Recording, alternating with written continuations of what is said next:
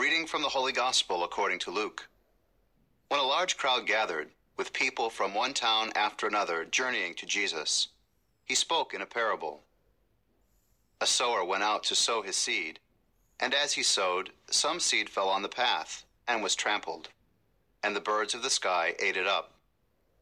Some seed fell on rocky ground, and when it grew, it withered for lack of moisture.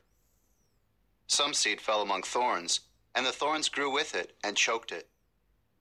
And some seed fell on good soil, and when it grew, it produced fruit 100-fold. After saying this, he called out, "Whoever has ears to hear ought to hear."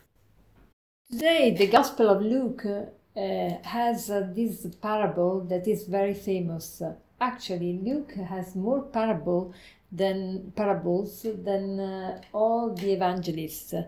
In Luke, we have 32 parables, in Matthew 24, and in Mark 9. This parable is very famous, we said, and is the parable of the sower.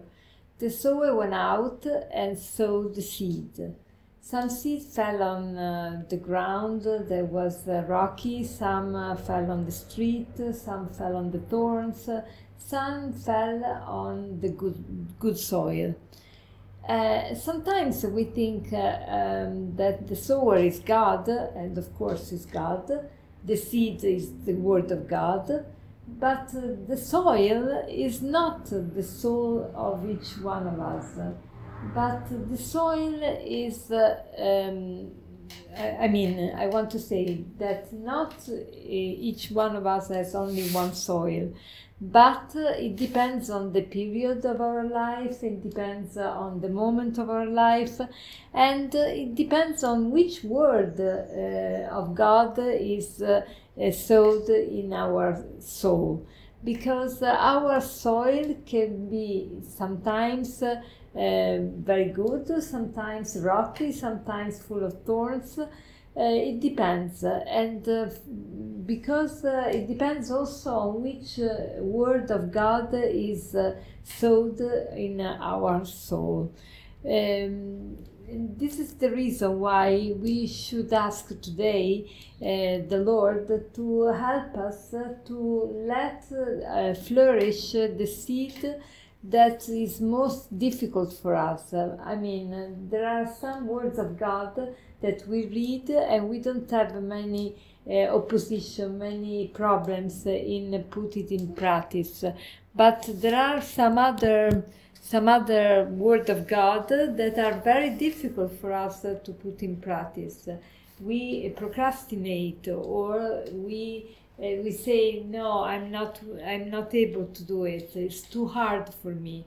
So today, let us resolve to ask the Lord for help, especially in accepting the word of God that is most difficult for us, and to really try to put in practice with God's help, because where we cannot reach the goal, God is helping us with His grace.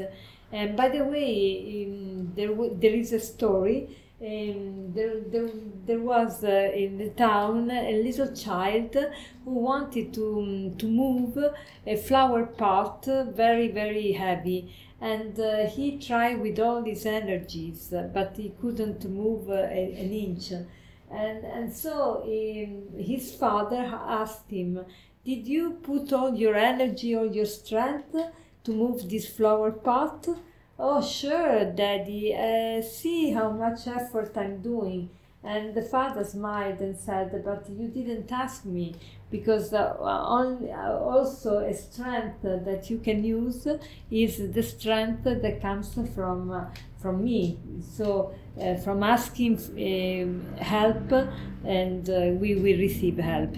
So let us try to ask God help, especially for the word of God that is most difficult for us to put in practice. And as a conclusion, I would like to share with you this saying that says, In true contemplation, the Word of God must resound as it is, and not as I wish to hear it or as I imagine it to be for me. In true contemplation, the Word of God must resound as it is, and not as I wish to hear it or as I imagine it to be for me. Have a blessed day.